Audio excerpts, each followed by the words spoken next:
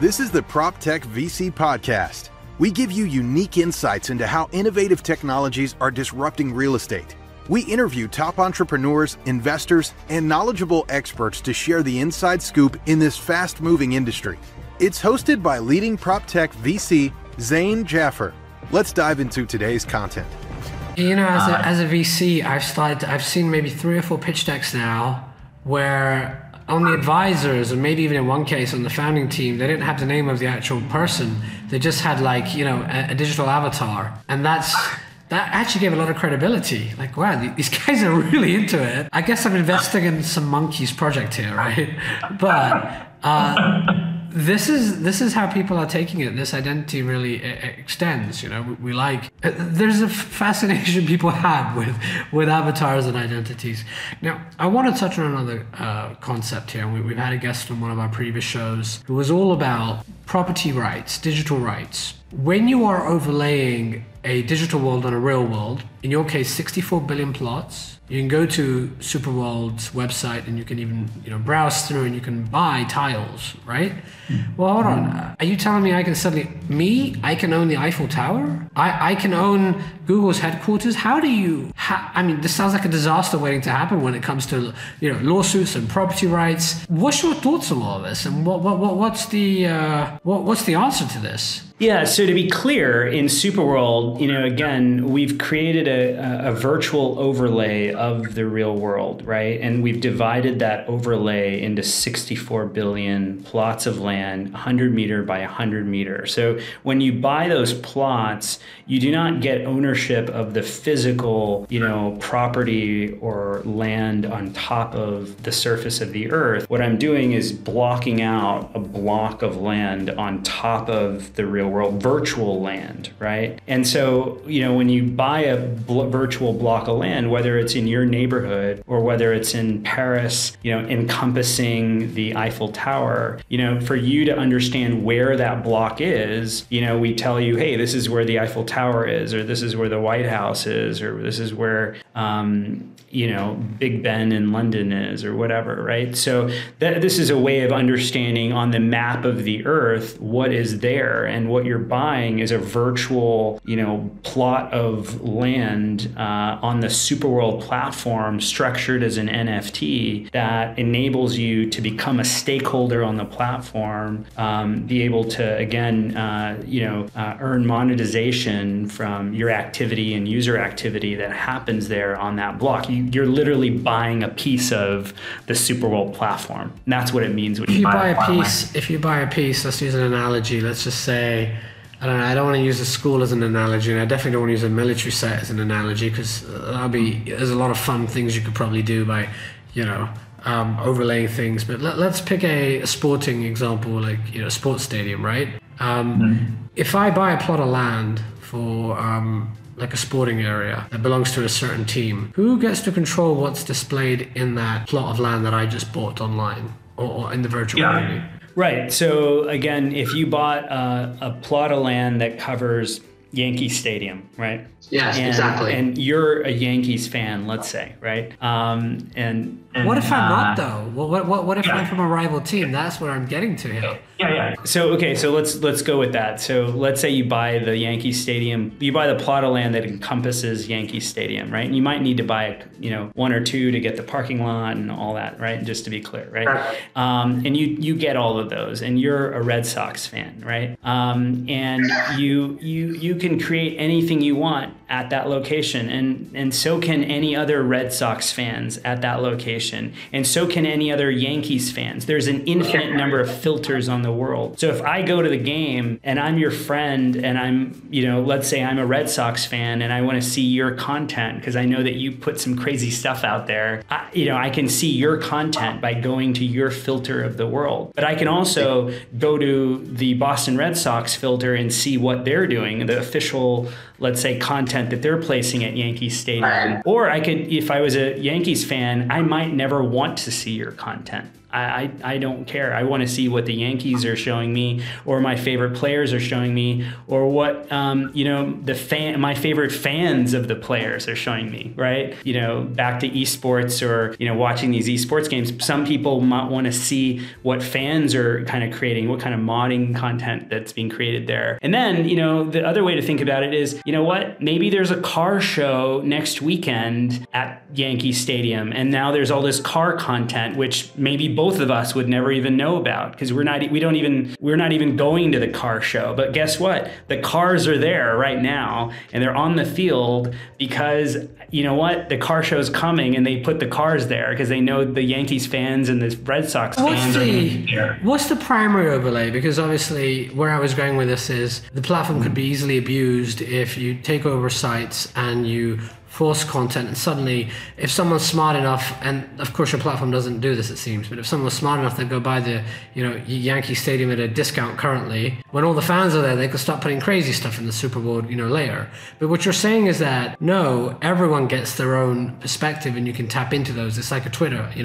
Yes, when you go to Twitter, you can see a curated feed, and I'm sure you can see like the official, there must be some linkage, right, to see the official property owner's virtual representation, but you can also go and browse through and click on people's content. Is that right? 100%. That's exactly right. So I have if I don't want to see anything, I don't have to see anything either. I can just see a clock or something, So why buy? Why buy? Like, the real estate folks are wondering, I'm going to buy this plot of land like a parking lot, because when COVID happens, I can sell that site to the government and we can do testing.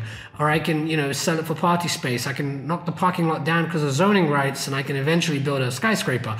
I mean, I get to control what happens with the physical real estate that I bought. What are you saying here? Are you saying I can buy virtual real estate, but I have no benefit? Except I can sell the rights, but what do you get by owning the rights? Right. Yeah. So what I'm saying is that a few things. One, when you buy physical real estate, you are limited to, one experience, because you build a parking lot there, you build this, a store there. That's what's there. You have to build in physical space. You don't have the optionality of having an infinite number of things there, depending on who shows up, right? But the beauty of the metaverse and Superworld is that what is there is really based on what you want to see and who you are and what's your mood, right? And what brand you're engaging with. So, again, the content itself is variable, but if you own the land, you are able to get a share of all of that monetization that happens there in the infinite number of filters that exist there. In that plot. So someone should go and buy the Yankee Studio right now. People should be going out and buying every major landmark. That's what you're saying. And that's what's happening, right? So people are buying, everyone has different kind of interests. Some people buy stadiums, some people buy downtowns, some people buy vacation places, some people buy historical places, some people buy their homes or residential places, because, the content can be viewed anywhere. These infinite number of filters can exist in your house too, right? Or if you live in a skyscraper, there's lots of people that live in a very dense, verticalized structure. So again, that even further kind of, causes more and more filters to be created, because you're buying a future revenue stream of all commerce activities and any transactions that happen in that plot of virtual land. That's the business model. That's the future, cash flows that you're buying when you buy the plot. Yeah, the best way to put it is you're a stakeholder on the platform. You're literally buying part of the physical. Back to the land analogy, which we call it virtual real estate for a reason. Is this real estate is where in the physical world you'd build a stadium or you'd build a store, but in this case you can build an infinite number of things, and so can everyone else, right? And so now you're becoming a stakeholder because you own this plot of land, which is this this kind of this open canvas for anyone to create, discover, and monetize anything. And being a VC, I can't help but deep dive into business models. And what I find really fascinating about the infinite number of metaverses that can exist is that It's a beautiful idea, by the way, that you can have an infinite number of metaverses, and each one you can have an infinite number of filters and things that happen, right? But the network effects, which is a term often misused, but the network effects here for the few key platforms that take off are unbelievable. And I'd love to talk about yours, but an easy one here is like one of the big ones, like Decentraland or Sandbox. As they start to get more and more users, as they start to get brands coming in, as they start to get people sinking in money and buying land, that creates these inbuilt network effects where the more consumers that come, the more brands that come, the more money that's spent, the more entrenched and more valuable that ecosystem becomes. Until today, the tokens are trading for, the market cap in the billions and billions of dollars. And virtual homes are being bought for millions of dollars too. And virtual plots of land, unlike your land, these are like purely fantasy land, on their own map. I love what you're doing because it overlays with the real world. But I can't think of another business that can create such a crazy network effect. I don't know what you think about that idea. Yeah, it's very powerful and mind-blowing, which is what I always hear when people understand what we're building at Superworld is the word mind-blowing, and it blows my mind because as you very aptly stated, the opportunities and network effects that are created when you are working, playing, entertaining yourself.